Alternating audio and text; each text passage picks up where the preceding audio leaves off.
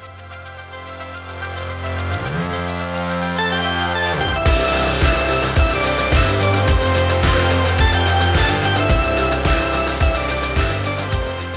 to Black Siders, the no-holds-barred conversation about news and current affairs that we feel like talking about. I'm Peter McGillivray. And I'm Gemma McKinnon. So, Gem, what's good? What's your update for tonight? The kids are back at school. Last week they had some, 2 lame little days. The high schooler only had 1 day. Just Friday, that's it. But this week, they're back for reals. Friday was amazing because I had all of them in some form of care/school, and I just got to have a leisurely breakfast with my significant other and just get some peace and quiet. So that has really been, it's the best time of year. It was getting really tense. I'm really happy that they're back at school and they're loving their new schools. Fantastic. More on that later, I would say. Yeah, wonderful. I mean, I knew that it was probably time for everybody to get some relief in your household and the kids to get back to school when you sent the group chat the photo of Pack, your partner's seeing eye guide dog, who was sitting out in the backyard in the fog to get away from the kids in your house. It was, I just looked around. It looked like a ghost dog sitting in the backyard, just thinking, this is the only place where I can just have some time to myself. It's getting to everybody. Well, we talked about all of the kids getting back to school, and I think they're all really excited, especially all the kids starting high school. So many kids. I mean, we're at the age now. I'm at the age now where lots of my friends' children and my nieces and nephews are starting high school or finishing high school. Oh, my goodness. That's a little overwhelming to think about. But my update, my first full week back at work in the office, and I'm still riding that holiday wave of good vibes. So, I'm hoping that I can just carry it through until March. And when we'll be in Mardi Gras mode, which will be the first, I suppose, party milestone of the year. Yeah. We're hoping to do a special Mardi Gras episode of Black Siders. I still haven't recovered from World Pride, so we'll see how we go. How have you gone with your first week back at work? Did you make it through? Did you feel like, I often feel like 5 days is too long. It's just not, it's not a practical number of days. I had to, the stamina is not quite there yet. I did get to Wednesday afternoon and kind of have that moment of a big sigh, and I have 2 more days to go. And you can't take an afternoon nap. No more afternoon naps. Which I became so used to. Yeah, see, the day that the week that I started on a Wednesday and then worked through the week, worked on Invasion Day, that was a good little test, like a bit of a build-up. So work 3 days, have the weekend. But the stamina this week without having the afternoon nap and just kind of, oh, God, listen to us. It's a challenge. Shout out to all those full-time workers out there. You can do it. But yeah, no, it's been good. I mean, I get the benefit of, as I've talked about and we'll talk about again, having a wonderful group of colleagues and work, and it's just planning out all of my trips that I'll be making out to Walgett this year, now that I'm a licensed driver. Yeah. That's exciting. I'm looking forward to that. So, welcome everybody. You're listening to Black Siders on 2SER. I'm really excited about our yarn tonight, Gem. We are going to be discussing the issue, if you like, The phenomena of online misbehavior, but specifically on social media. Some might call it social media pile-ons, some might call it social media beef, but we're really interested in, I think for you and I have to be users of social media for quite a number of years now, both professionally, personally, in the community. We've really witnessed some pretty interesting and honestly gobsmacking online behavior. Yes, we're excited / scared to be doing this episode. Look, there is some trepidation, but we promised no holds barred. So I think this is really where we want to perhaps have some of those conversations out loud. #brave. #brave. #brave. I mean, I consider myself to be a very online person. Always have been. I've been on Facebook long enough that I was one of the first users where you had to have a .edu email address. Get out of town. Yeah. So I was in my first year of uni and there was an exchange student from the US and she showed me, she's like, oh, have you seen Facebook? This is how you do it. It's for college students and university students to kind of connect on Facey. Facey. I don't think we were calling it Facey then. But I've been online for a long time. And I've used Instagram in the ways that, we have the evidence now that says is really harmful. When I feel like I'm perhaps part of the cohort that's patient zero, which shows you how Instagram has rusted You were our Don brains. Draper smoking it up in the office. You didn't know. No, but I mean, did we know? I mean, we knew it was something. But the idea of the likes and the impact of the dopamine and the getting hooked and like all of that really negative stuff that we now know about how seeking validation online can be really destructive and harmful. I feel like I lived through that and have weaned myself off using Instagram in the ways that now I often don't even really recognize or understand. Well, that's the crazy thing. People have to go on social media detoxes now, right?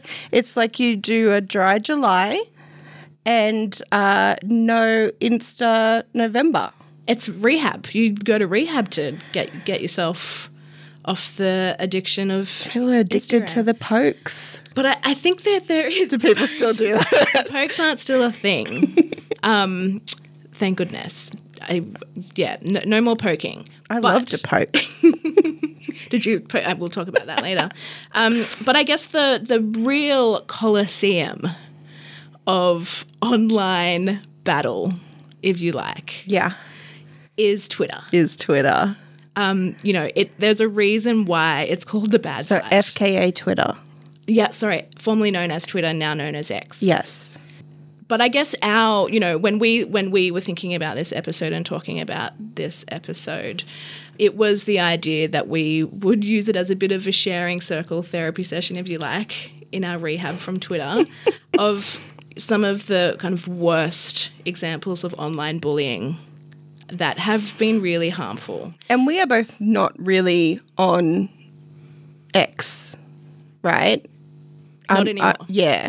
But we have spent a lot of time on Twitter. Yeah. And have a lot of insights, which I didn't realize that other people don't necessarily know about as well.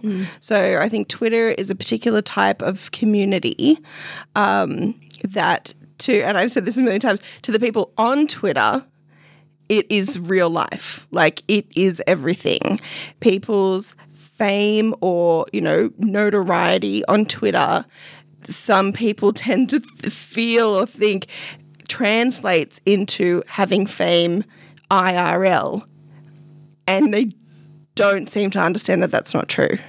It's not true. Like, it's not real. It's not real. And one of the things that we've witnessed recently, as Pete has been introducing me to the world of Blue Sky, and we're trying to sort of see what that's going to do, I don't know, is seeing people who had quite a lot of followers and do spend a lot of time on Twitter, how they're now coping, or rather not coping, now that nobody's on X.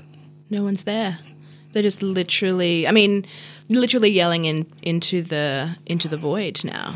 Yeah, which is what I love about social media, and sites like Twitter and Blue Sky and Threads, is that it's just my opportunity to, a thought might pop into my head, and sometimes I feel the compulsion to say it out loud, and these days I might write it down.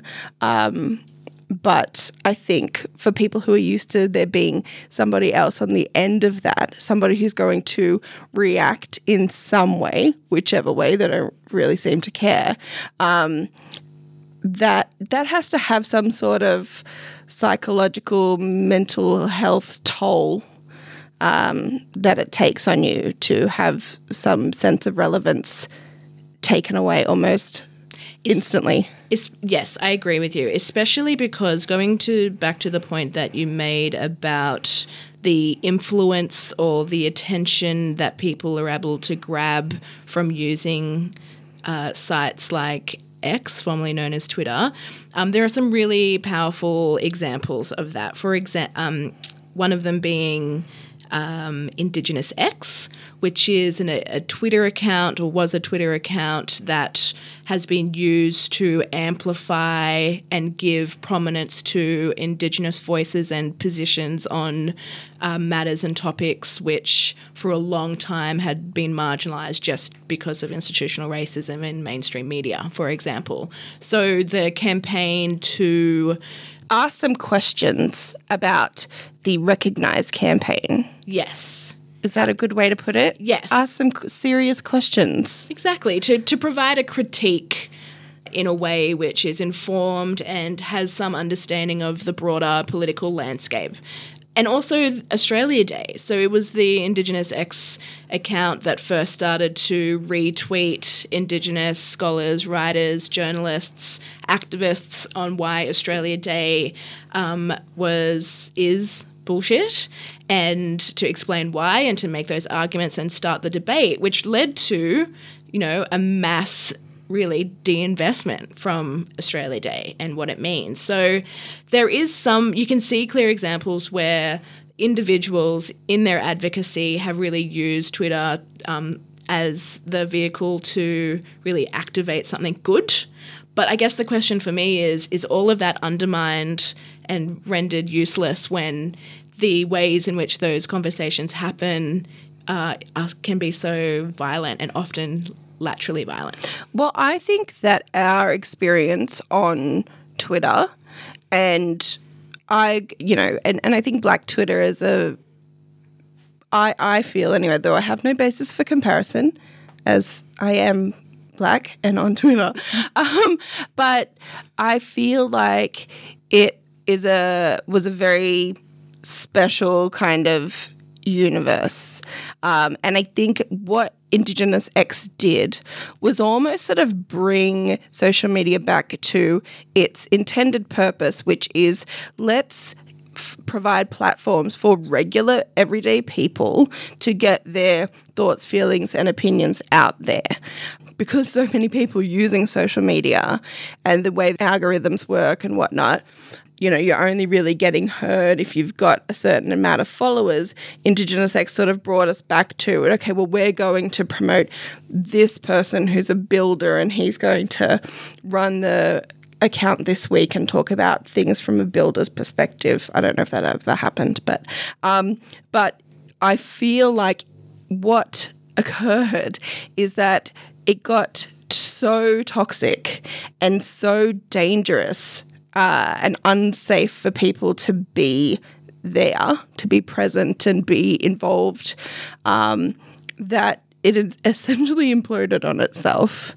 And now we have nothing. Yeah, it was a victim of its own success in a way. I mean, for our listeners who perhaps didn't participate or aren't on Twitter or didn't participate in that way, these communities on Twitter that were able to emerge around identities or communities of people were, there were so many examples of that, and Black Twitter was one of them. But some of the behaviours which really distracted from the really important, the communal Twitter account where you'd have a different person running the account each week, included things like subtweeting. So just wanting to get into explain what subtweeting is. Yeah, so subtweeting is the practice of being quite specific, but about your complaint or grievance, but de-identifying the subject that you're talking about so you're talking about somebody, but you're not being specific or giving any details about who that is, and trying to generalize out the complaint, but it's quite obviously, it's very specific It's very pointed at somebody. And a lot of the time people know exactly who it is that you're talking about, right? You just haven't actually said their name. Yes. I think that the subtweet was a particularly sort of interesting approach to take and generated a lot of very interesting conversation, because what it demonstrated to me is that everybody's doing the same things. So there would always be people that would respond to a subtweet saying, "Are you talking about me? How about you say it to my face?" But there'd be like 5 or 6 people doing that. So it's like everybody's doing. Or you're taking a screenshot and then sending it to somebody. Do you think she's talking about me? Who on earth could you be talking about? What? And then it reminded me of that meme of the Spider-Man, like the multiple Spider-Mans all pointing at each other. That was, yeah. I think one of the other things that I've been thinking about a lot in the context of thinking about this subject is that it reminds me a lot of road rage. So there is, and I don't know if this is a real thing or if I'm just saying it, but I feel like there is this particular sort of safety that comes with being in the car, right? You can honk, you can flip the bird at all these people, but it's like road rage is this thing that stays within the car. Everybody's swearing, but they're swearing with the windows up.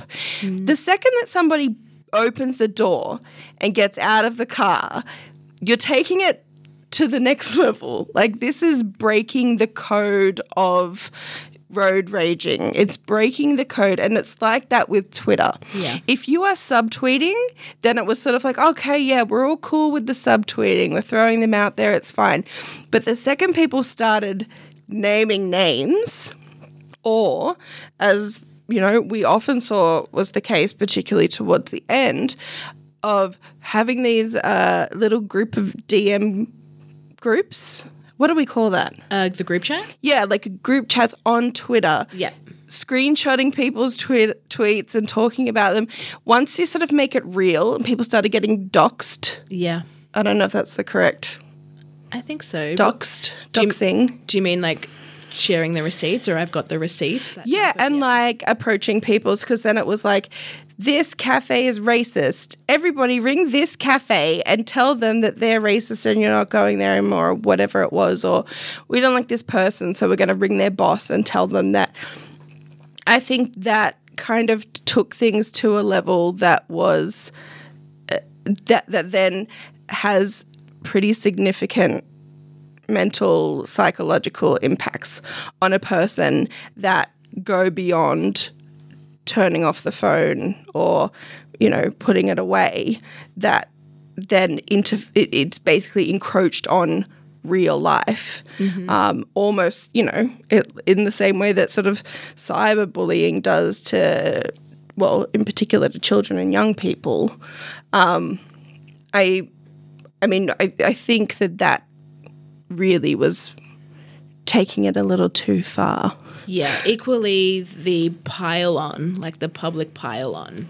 I think that was really hard to watch as a, you know, active Twitter user. And so I guess I'm interested in exploring this idea of, you know, how does anybody come with clean hands to this stuff? Like, what about people who just kind of voyeur on Twitter, or what I've heard people being described as lurkers, just kind of there watching, you know, just meddling, egging people on, you know, being a little bit more aggressive but subtle about it? I think that's a really interesting question, because, you know, I think one of the things you need to keep in mind is that the people who are very active on social media in the way that we're describing are actually people that are generally in positions of some level of power in their tiny, you know, spheres of influence, but power nonetheless. And so I have seen circumstances, I mean, you can sort of talk about this generally, and it still refers to several actual sort of, cases, but where people, for example, have questioned the somebody's identity, questioning whether or not someone is really Black, questioning, who their grandparents are, or, does this person have a right to speak on behalf of mob? I don't know who their cousin is, so it mustn't be true. Very rarely do you see that happen in real life, particularly in a professional setting. But for some reason on Twitter, it was like, no rules, you can say whatever you want. And then, you would get this pile-on. And I think a lot of the time that pile-on was triggered by the fact that the person who started it was a person of influence, a leader in the community. And by the leader in the community, I mean a leader in the Twitter community, which is not real. And that, there were times when I thought, okay, now I need to ring this, and a lot of the time I did, right? Ring this person, and check on them and say, are you okay? This is really wrong, what's happening? But did I ever, was I ever an upstander on Twitter? Not often. I mean, if ever. Yeah, I guess the idea that you can have innocent bystanders is really, it's an interesting one, because you're either just watching it unfold and making the decision to not engage so as to not further escalate the situation or become a target yourself, or, disengage, go touch some grass, and as you described, actually check in on someone if you happen to know who they are or have ways to check in on them. Because that, the legitimate questions of community safety, and if you've fair income about it being a real community, then that's what you have to have set up and have those mechanisms to be able to check if people are okay. So you're listening to Blacksiders on 2SER, and tonight we're talking about social media bust-ups, or beef, if you like, and some of the affray-like behaviour, I'd describe it as, on the feeds. 100%. For all of any non-criminal lawyers out there, affray being public fighting. With a group. In a group. Public fighting in a group. So you mentioned sometimes the seeds of these breakouts of conflict can be leaders, self-appointed sometimes, but some recognition of influential people who are really kicking off the poor behaviour. So who is responsible for pulling people up? Who is what is I can't recall any particularly good examples or clear examples of how you self-moderate. And that was always the idea for these online communities, that they would self-moderate. And I guess that's how, just using Black Twitter as a bit of an example, I think that we let things get out of hand a lot of the time. 100% we let things get out of hand. And I think that, ordinarily, or I would say what the normative approach in this situation, I believe, should be that the elders, the senior people, the people in positions of power should be the ones to step up and stand in and say that behaviour is not okay. That didn't happen on Twitter. I think the most successful approach to it seemed to be you just leave, right? Mm-hmm. You just leave. You leave a little tweet saying, I'm not coming here anymore because you're all bullies. And you go off and you live your best life. That seems to be the way that, I've seen multiple examples where people have been either the victim of bullying or tried to do something in the space and it's turned into nothing. And they've decided, you know what, this isn't real. And remind yourself, this isn't real. I'm just going to step back from it and go and do what I want to do. And those people have ended up being super duper successful.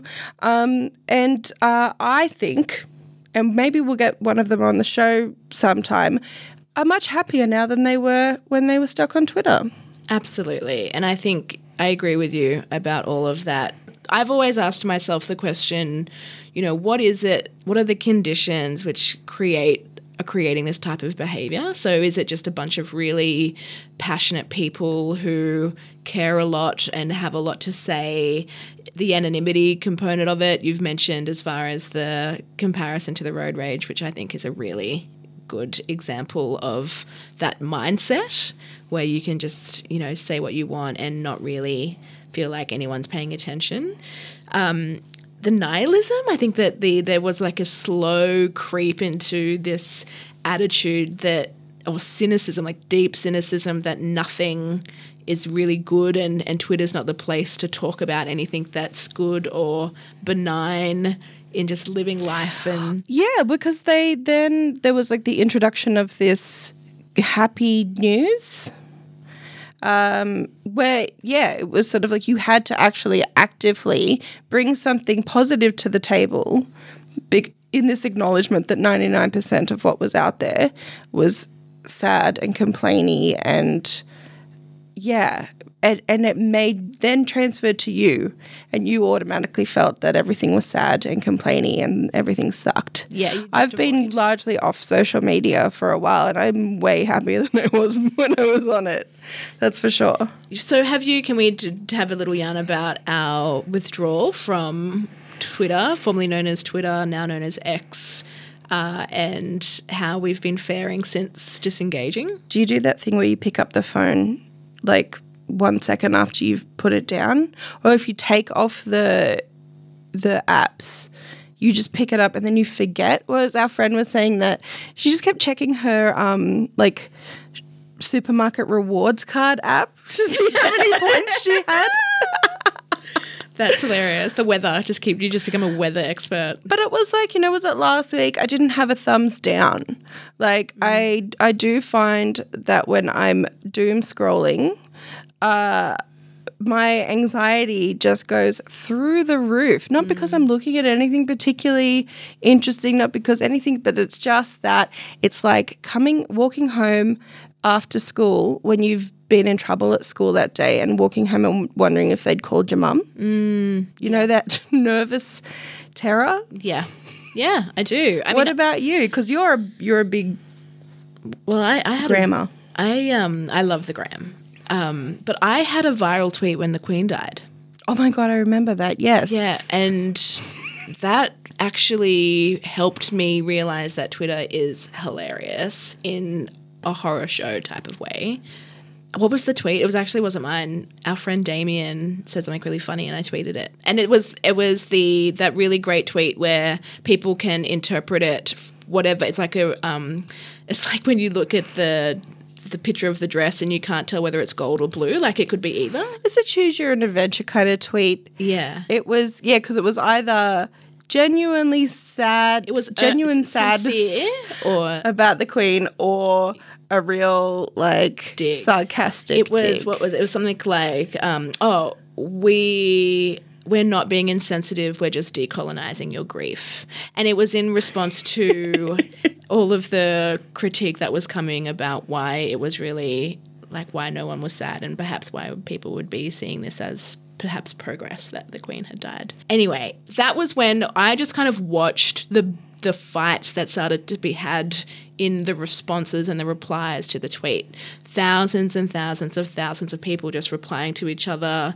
in the replies, liking it. Like it was just just seeing it all blow up. And I didn't even read probably more than the first 5 replies, and there were thousands of them. And you're just that again, coming back to another meme. This is very millennial of us. But you know that one with the little girl, she's grinning and the house is on fire behind her. Yes. You're the girl. I'm the kid. And after that I was just like, I'm done here. I've got one viral tweet, I can go.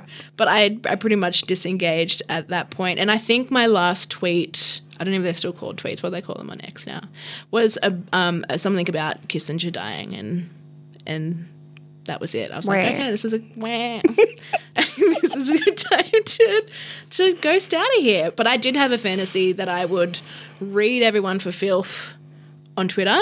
A lot of the characters that we've been kind of talking about today, in a way. That we've been subtweeting about. Yeah. Just read them for filth individually and then delete my account. That would have been a lot of fun. Didn't do that.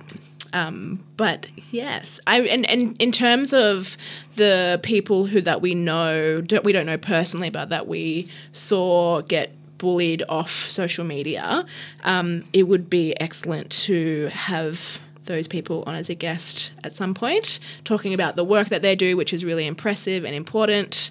So let's do that.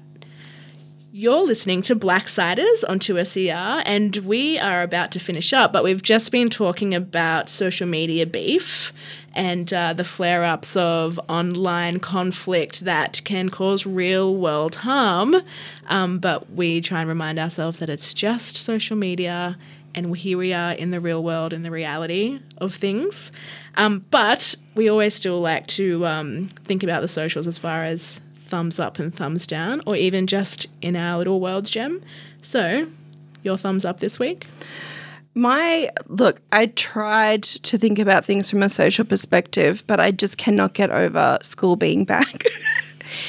So my thumbs up is for public schools. I didn't go to public school. I'm 13 years of Catholic education right here, but I am really loving how free and individual kids are allowed to be at school these days. It's, the uniforms, just like wear this shirt and then whatever you want, whatever shoes you want. I had regulations around what kind of hair elastic I had to wear. So thumbs up public schools for letting kids be themselves. Love it. I mean, I often wonder what my primary schooling had I went to a public primary school, pretty strict uniform rules. But you're right, there's some real free scope. I love that we're moving on from it. Yeah. Who cares? Yeah, who cares?